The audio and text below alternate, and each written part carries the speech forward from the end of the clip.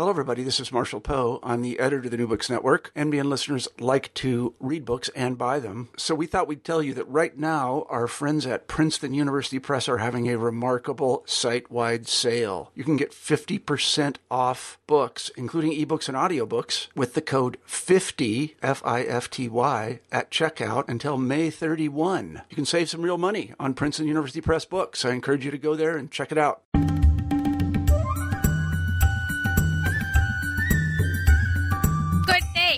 And welcome to New Books in South Asian Studies, hosted by Tara Anjaria out of Bombay, India. Last week was all about the ruling elite and the settings they created and lived in. Today we bring you a post from the periphery, Northeast India to be exact. Before we get down to the interview, a few words about what is called Northeast India. This means, in the parlance of the Republic of India, the states of Assam, Arunachal Pradesh, Mizoram, Meghalaya, Manipur, Nagaland, Tripura, with the former kingdom of Sikkim often included as well, sprawling over 260,000 square kilometers, with a population of over 39 million, speaking over 400 languages and dialects.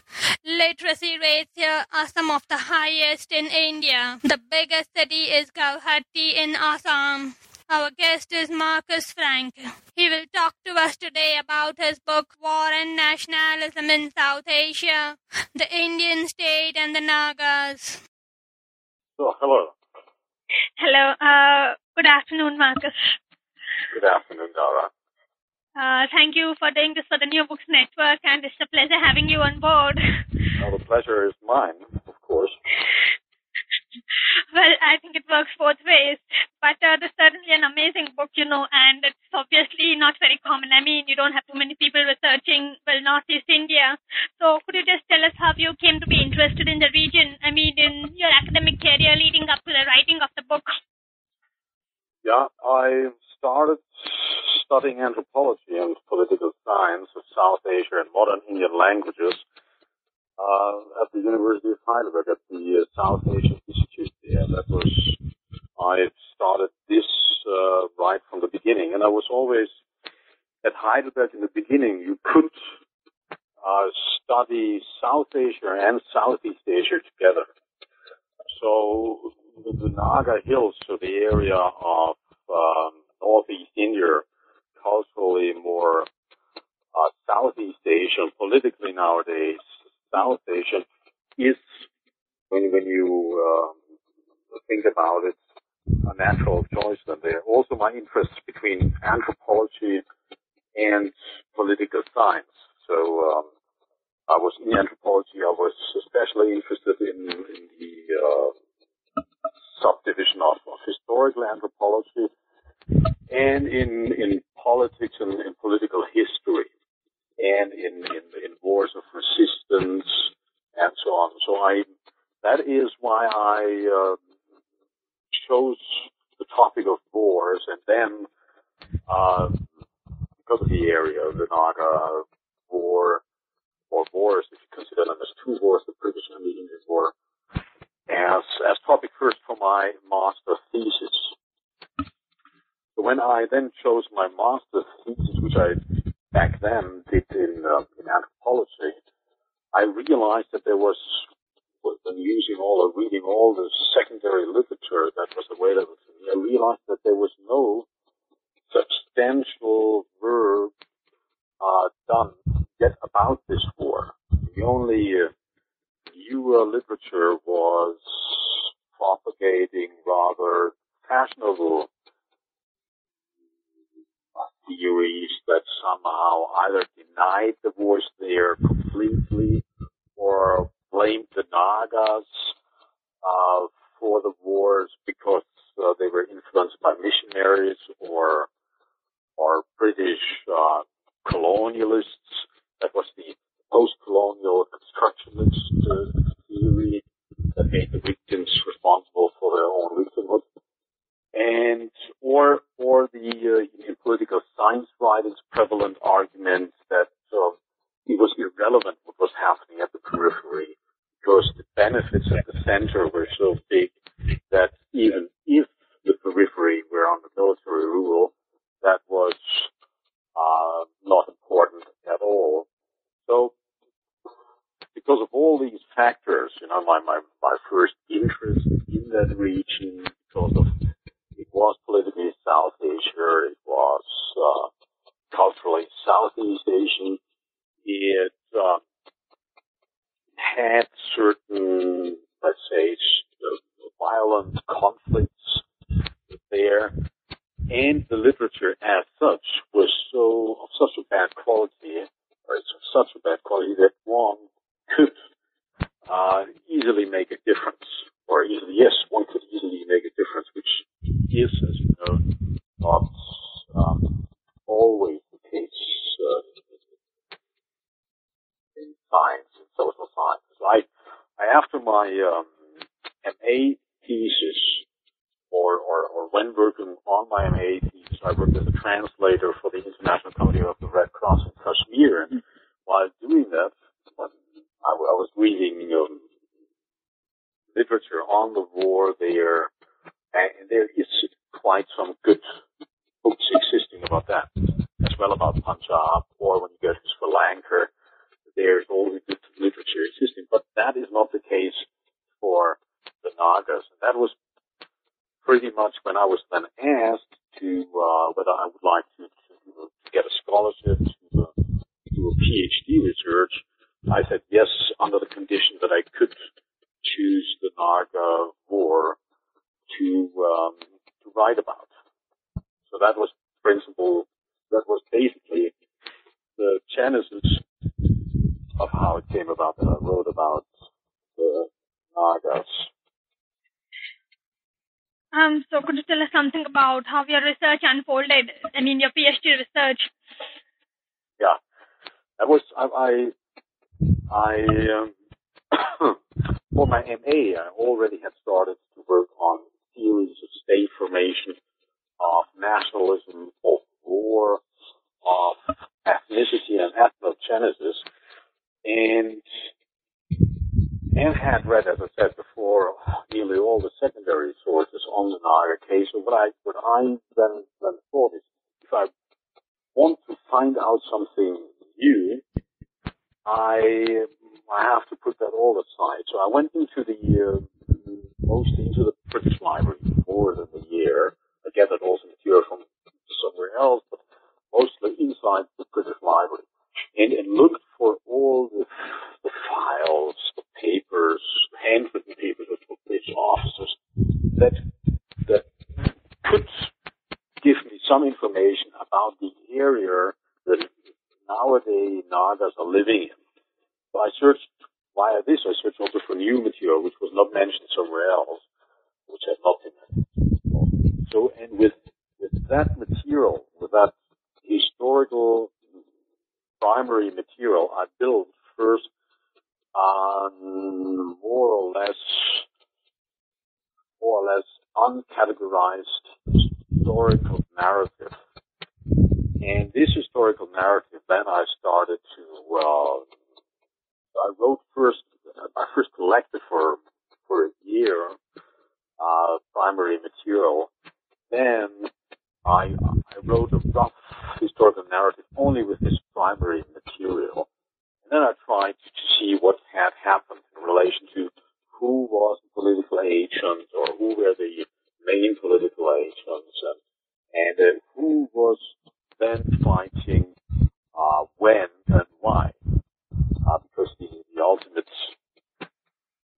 aim was also to find out why this fighting was going on, and whether this fighting was always the same fighting, or whether it was a different fight. So, and with that, I start then to categorize this narrative.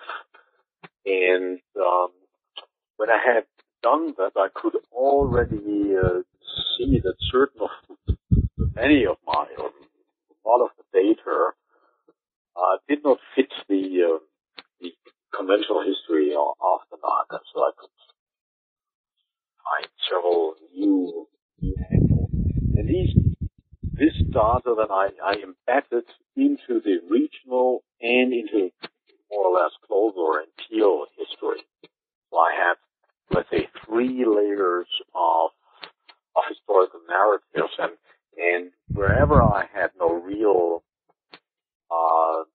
explanation, I draw on comparative cases, like the headhunting cases, all those famous headhunting cases in the Nagas. To understand headhunting, one has also to look at other cases somewhere else. And to understand the British conquest, one has to understand the history of the British Empire, obviously. And when one does that, when one compares the different times when the British invaded or retreated from the Nagas with the general development of the empire, one can see that the Naga Hills were always in line with the rest of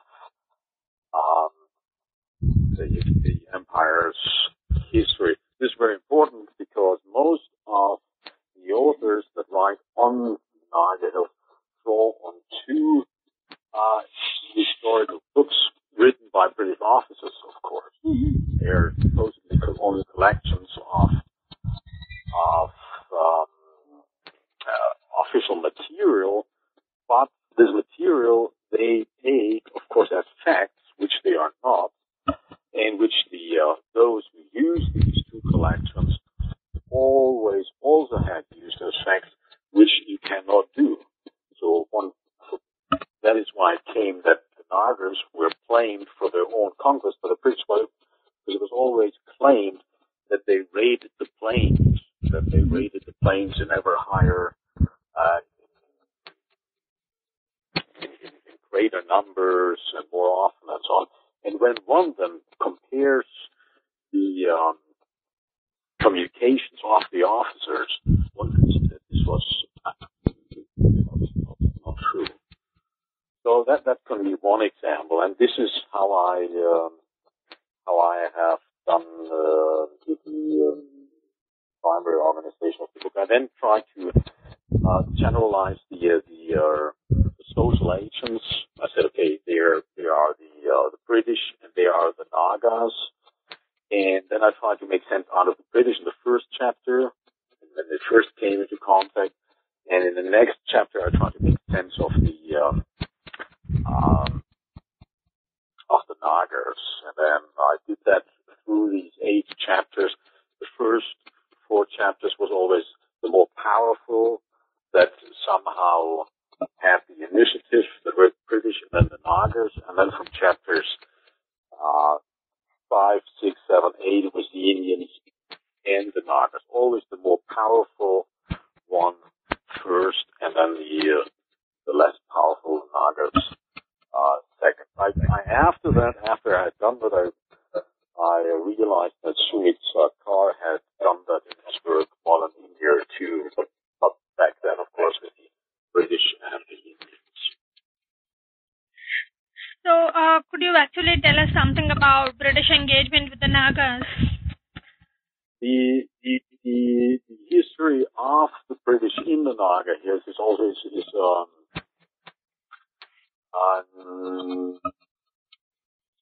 history which is romanticized, as it is often in colonial and imperial history, and also by romanticized and covered up, one can say, by the production of Wallinger's anthropological work. The Nagas, after they had been defeated and posed no danger anymore to the British, became something of an object of admiration or of strong interest to the British. And they wrote Hutton and Mills and someone else, I don't remember the name now. They wrote important anthropological books about them. But the initial contact between British and Nagas, the initial contact was one between equals. When the British in the beginning, because of wars with the Burmans, met the Nagas, they saw them as potential allies, and not as evil and not as savages. Only when the mountain chain, the Naga Hills, became interesting for the British as a kind of natural line of defense against the potential rival France in Indochina, the Nagas became enemies and savages suddenly. With the interest of the British, the picture of the Nagas from former potential and completely reasonable allies, they turned into irrational savages. And then the British, when they took away land which formerly had been under Naga influence, and when they attacked the Nagas, they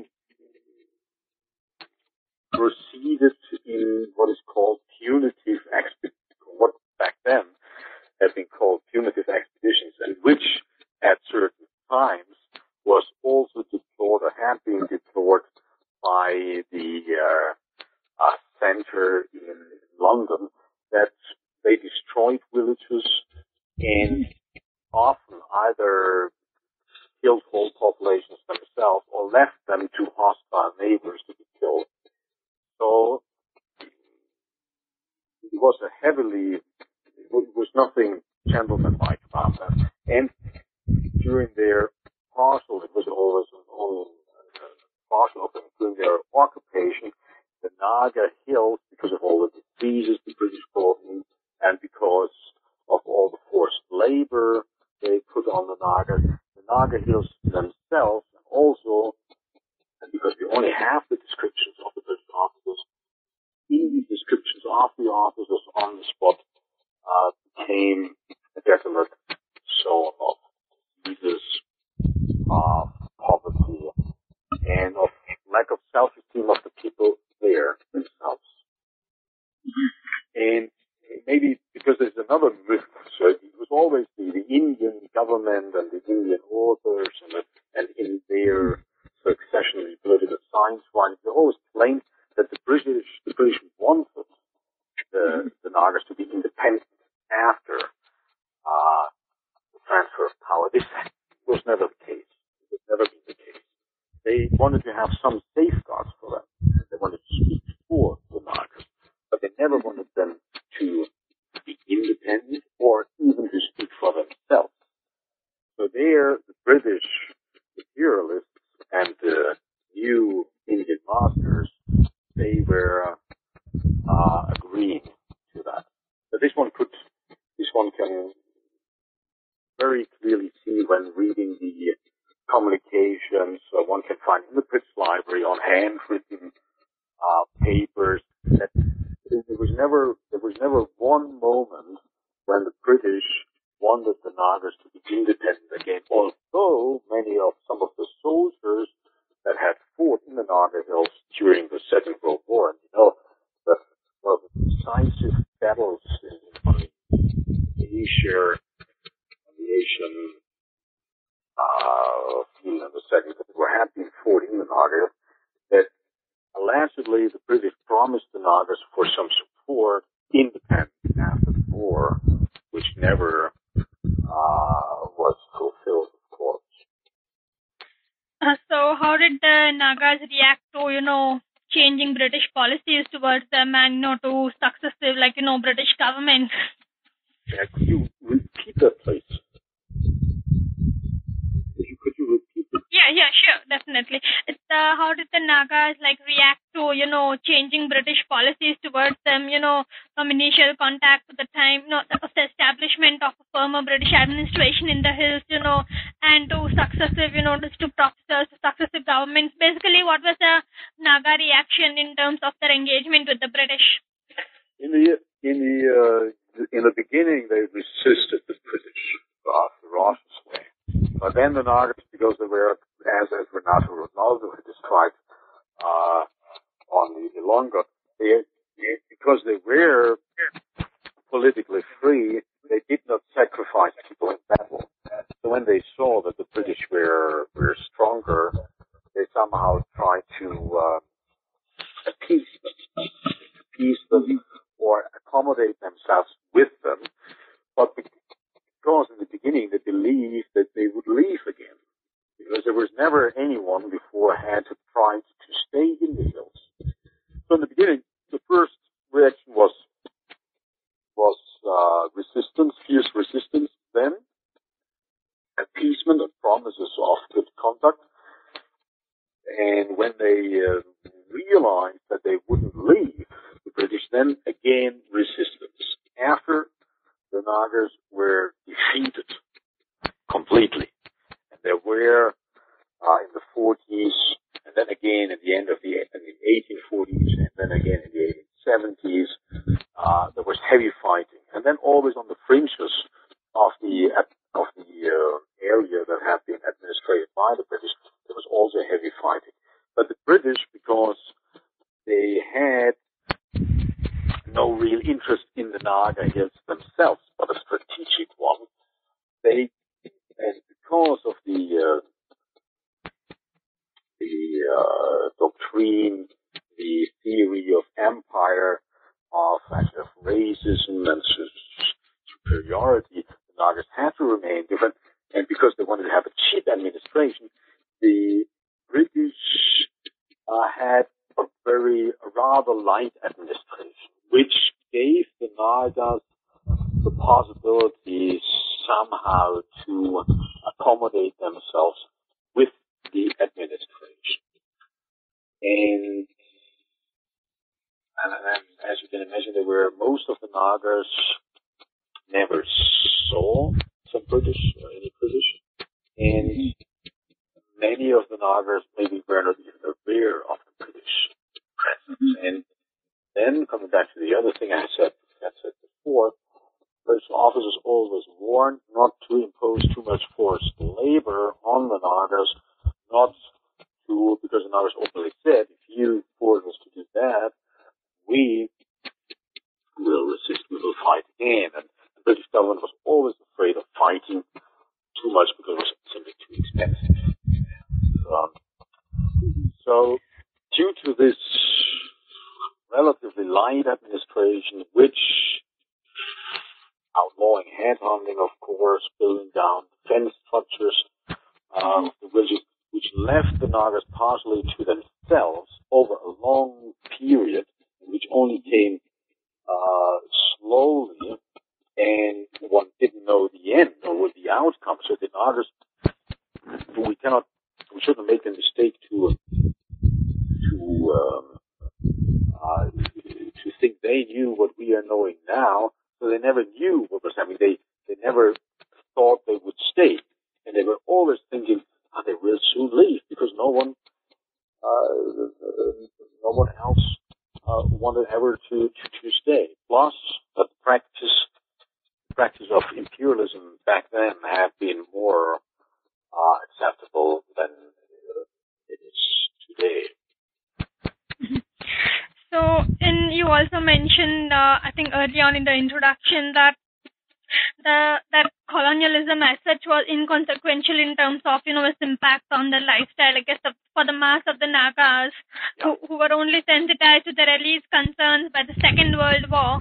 So could you tell us something about the impact of the Second World War on, British-Naga relations? Yeah, so as I said, the light administration of colonial rule didn't create any other to create a Naga nation against, or did not create the impact for the normal Naga to now say, okay, now we should mobilize and follow our leaders and so on, because the outside world was still not seen as very consequential. Although during the First World War, several thousand Nagas, also from the non-administrated area, or maybe especially from the non-administrated area, had been as labor corps on the battlefields of Europe. But when the Second World War came to the Naga Hills, the Allies, the Americans, especially the British, they really opened up the northeast, the Naga Hills. First the refugees came when the Burmese suddenly appeared in Burma. Then the British Expeditionary Corps, the Indian Army in the service of the British, and other refugees flooded through the Naga Hills and plundered the Naga villages, according to the sources. Then the Japanese came, and on the other the other side, the Americans were pushing communication lines to the Naga Hills, building also close to Imphal an airfield and flying in massive material and with hundreds of flights per day. So this changed, and the fierce fighting in the aftermath, this changed, of course. Now the Nagas saw what the outside world was able to do. So now that is according to the authors. Now, maybe we can imagine that this is true. Now the Nagas were open to the view of their political leaders to mobilize themselves, because now everything has changed. One had to organize. One could not stay alone.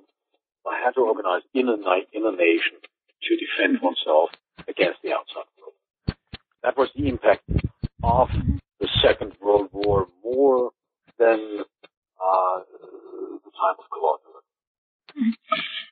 Obviously, after the Second World War, the next big event was the British withdrawal from the subcontinent. So what effect did this have on the Nagas? For the Nagas, for the Naga elite, there was a certain disillusion, because they must have read Nehru, and still even in 1944, Nehru said that that certain areas that did formerly, obviously, did not belong to any Indian state, were after a time of 10 years, interim period of 10 years, allowed to leave the Indian Union, and that is why they proposed themselves that. They said, okay, we will have a 10 years interim period, and then we will see whether we leave the Union. And then they got all kind of contradicting signals, and in the end, they realized that all the safeguards, all the promises, all the interim periods, that was not true, that they had no say, and that the Indians first were decided to keep the Naga Hills and were decided to decide for the Nagas, and not that the Nagas decide. But in the very beginning of the transfer of power, after the transfer of power, nothing much had changed. It needed through some years until when then the administrators and the armed personnel, that must have been around 1950, came into the Naga Hills, and then an effective contact with would-be administrators and rulers was starting for all the Nagas, and with that, then the resistance. And because as it has happened in the whole of the post-colonial world, the new masters now behaved worse often than the old masters. They had been suppressed before, or oppressed and looked down. Now they wanted to look down on others, and they did that. And this, of course, that hit back. What Schiller has said, the bent trick of nationalism hits back. And the Nagas resisted. First, they took the example of Gandhi's non-violent, non-cooperation. And then, because the then in charge, the Assamese administration, Negi, in charge, answered with violence. They wanted to intimidate the Nagas with a tough policy, with force. Then the Nagas answered, organized themselves, and hit back. Which in the end, despite several approaches from the side of the Nagas, despite several requests for peace or new configuration, which then resulted in Nehru sending the army in 1953, after he had been humiliated by the Nagas when he visited the Nagas. It gave the army a free hand, which made the situation worse. This is again in line with so many other post-colonial countries like Burma, what happened there after decolonization, Indonesia, etc. You actually mentioned the existence of a political Indo-Assamese elite. So the point here is that it wasn't just the Nagas in the region who were resisting the Indian state. It was also the other groups in the northeast. So how did the Nagas actually relate to these groups? The Khasis, the Mizos, the Manipuris. Yeah, I haven't quite understood now the real question. I mentioned the Indo-Assamese elite. Yeah.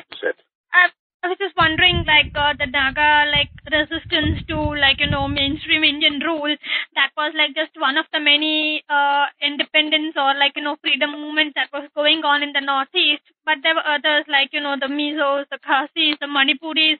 So how did, the Nagas actually coexist with these other groups, because these groups were also fighting to break away from the Indian state. So what was the relationship between all these other groups in the Northeast and the Nagas? At the moment, I actually don't know. I think they are in a rivalry now. They are all kind of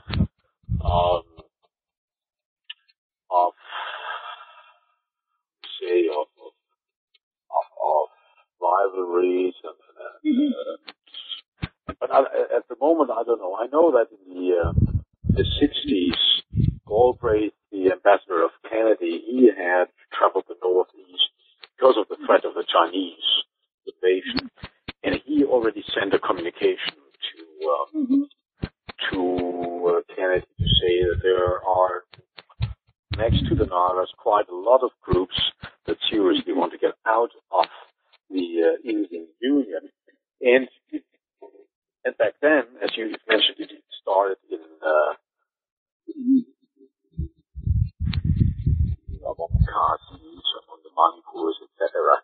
But at the moment, I think the whole Northeast, and that was the last thing I read, is so much in rivalry with each other that no single group could reach a solution at the center. And I think this is a deliberate outcome of the policy of divide and rule, of protracting a conflict, of co-opting single persons into power and confidence.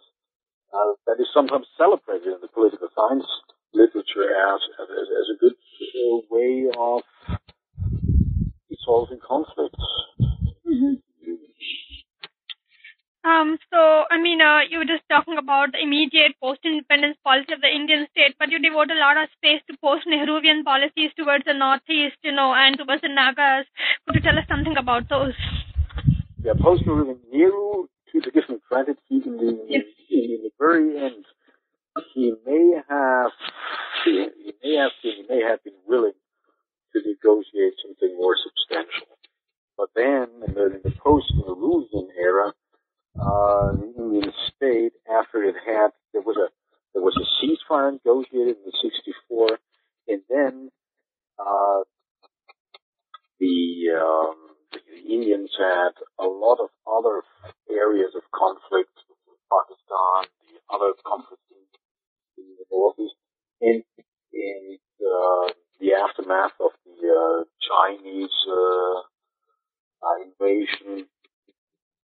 And then slowly, when India had rebuilt its army and strength, it started again an aggressive policy towards the Naga Hills, which then ended with, or not really ended with, the Shillong Accord, or let's say a kind of a rather,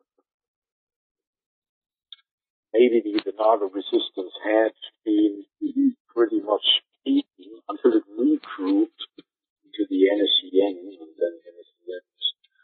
So it was a policy of force until the end of until 1997.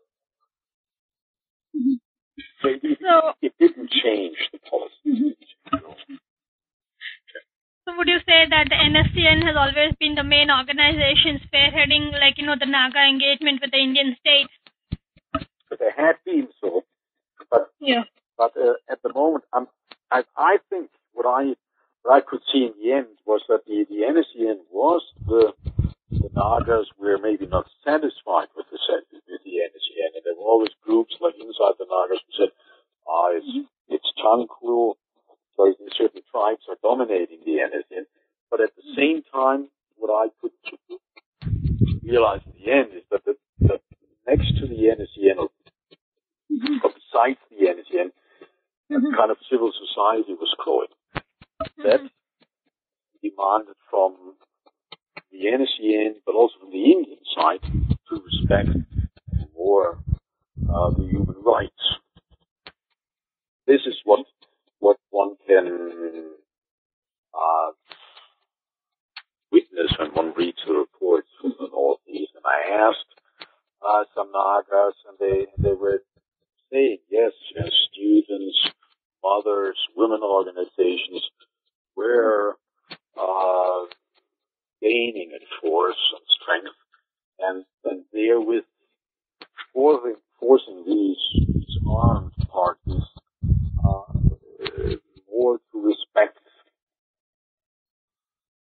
certain rules. You mentioned that you traveled to Bangkok to talk to some of the NSCN representatives. How was the experience?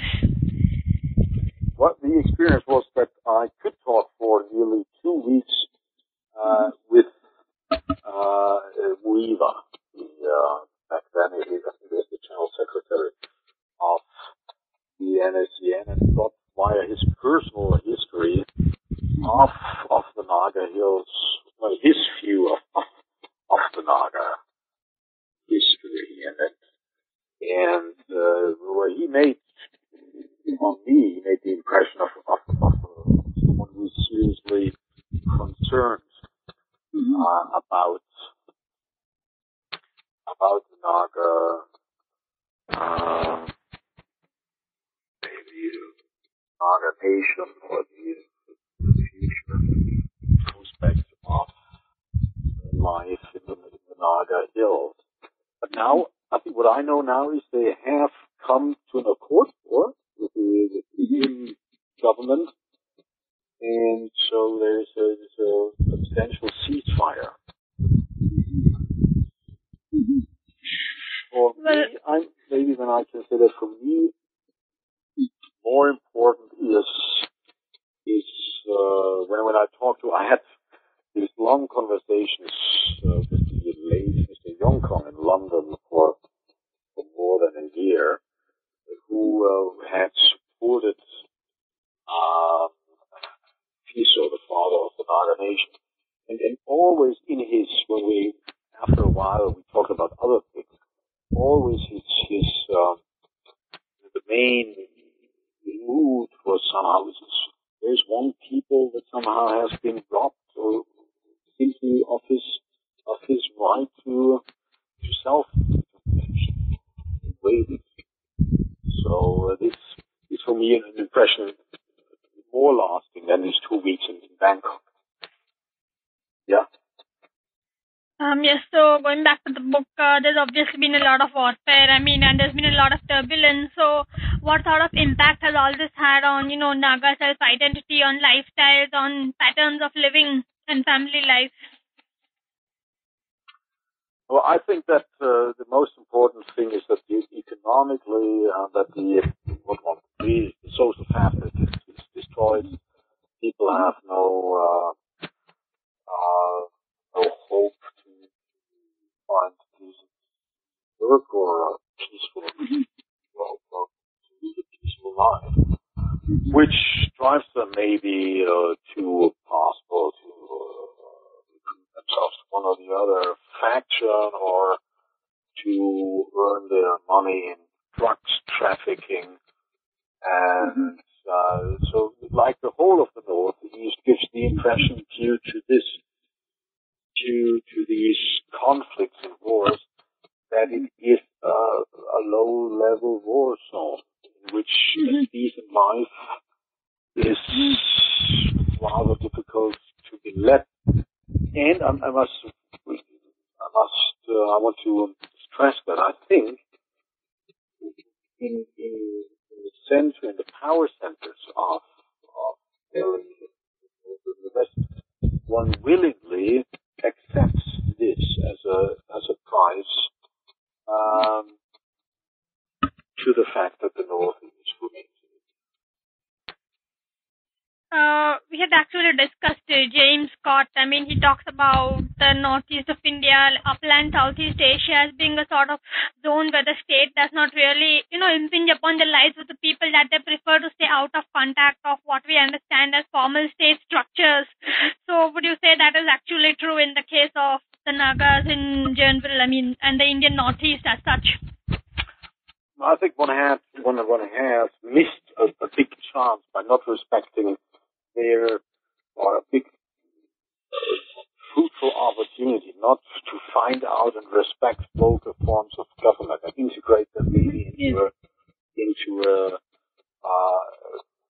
self-determined zone in which these people could rule themselves, and in which maybe examples and models existed that could be also a model for other areas in the world to how to organize democracy or whatever we understand with that.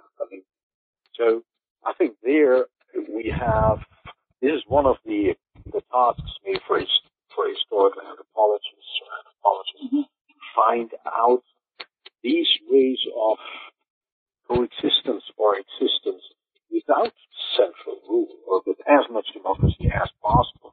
And that is what I thought read in the old sources. The British in the beginning, they complained about the total democracy which was reigning in these hills, and that this was not good. One should impose an authoritarian, good government. Nowadays, they invade countries to give them democracy. So you see, there have been a whole world of alternative ways of life, also in the political sense, have been destroyed. And this is also a shame. So would you say that your future research would explore some of these aspects? What do you see yourself working on? My future research, what I can do, what I want to do, is to focus on those elites that have had and still undertake this conquest, which in the end produced all the war and the misery, and to try to understand them. Because I think there is a continuity. There are, the British behaved in the way like the Indians later on behaved. There's no big difference between the British and the Indians. And when I asked here my government or my foreign service, they pretty much support the Indian standpoint. So they are the same. When I go to academic conferences or read the academic books, they take the sides of power as well. So here there is a kind of a uniformity and a general agreement among the elites, among the power elites, and I try to understand why. I want to try to understand what that is, because I think like that I show what has happened in the Naga Hills has also a potential threat for us here. We see that in Europe with the loss of democratic practice in the last 30 years. Actually, we had only maybe 30 years of something which could be described as democracy. Nowadays, we're losing that. In India, you can see what Burke had said about the British Empire, that if you behave at the periphery like that, it'll come back. And in India, you see that the Naxalites, or when you see these, a large part of the population is not treated as human beings. And so there is no difference to the Nagas. And I try to understand why someone, that maybe sounds naive, but that is a question that poses myself. Why does someone want to tell other people what to do? And I use, maybe I can, I've as a starting point here,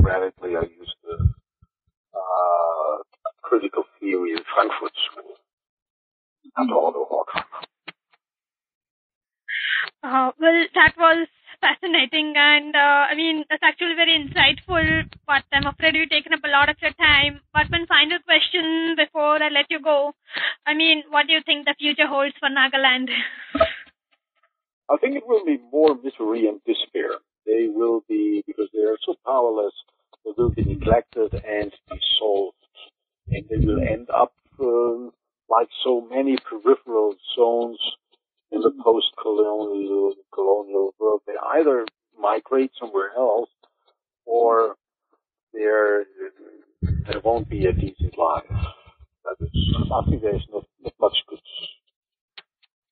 Yeah.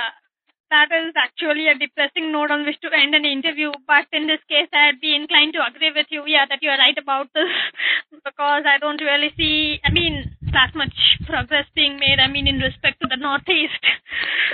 Yeah. One can see that in other areas of the world, too. The peripheral areas will be exploited, and that's it. Anyway, I think we should just hope for the best, and thanks very much for giving your time to the New Books Network, and it's been a pleasure having you. Thank you. Thank you very much, Tara, for giving this opportunity. So, Fox, that was a facet of South Asia that not many know about. It is not just in the pages of Kipling that people think Darjeeling is a port on the Bengal Ocean. Come up into the hills and pay the Northeast a visit. You will not be disappointed. I hope you enjoyed the podcast. Goodbye.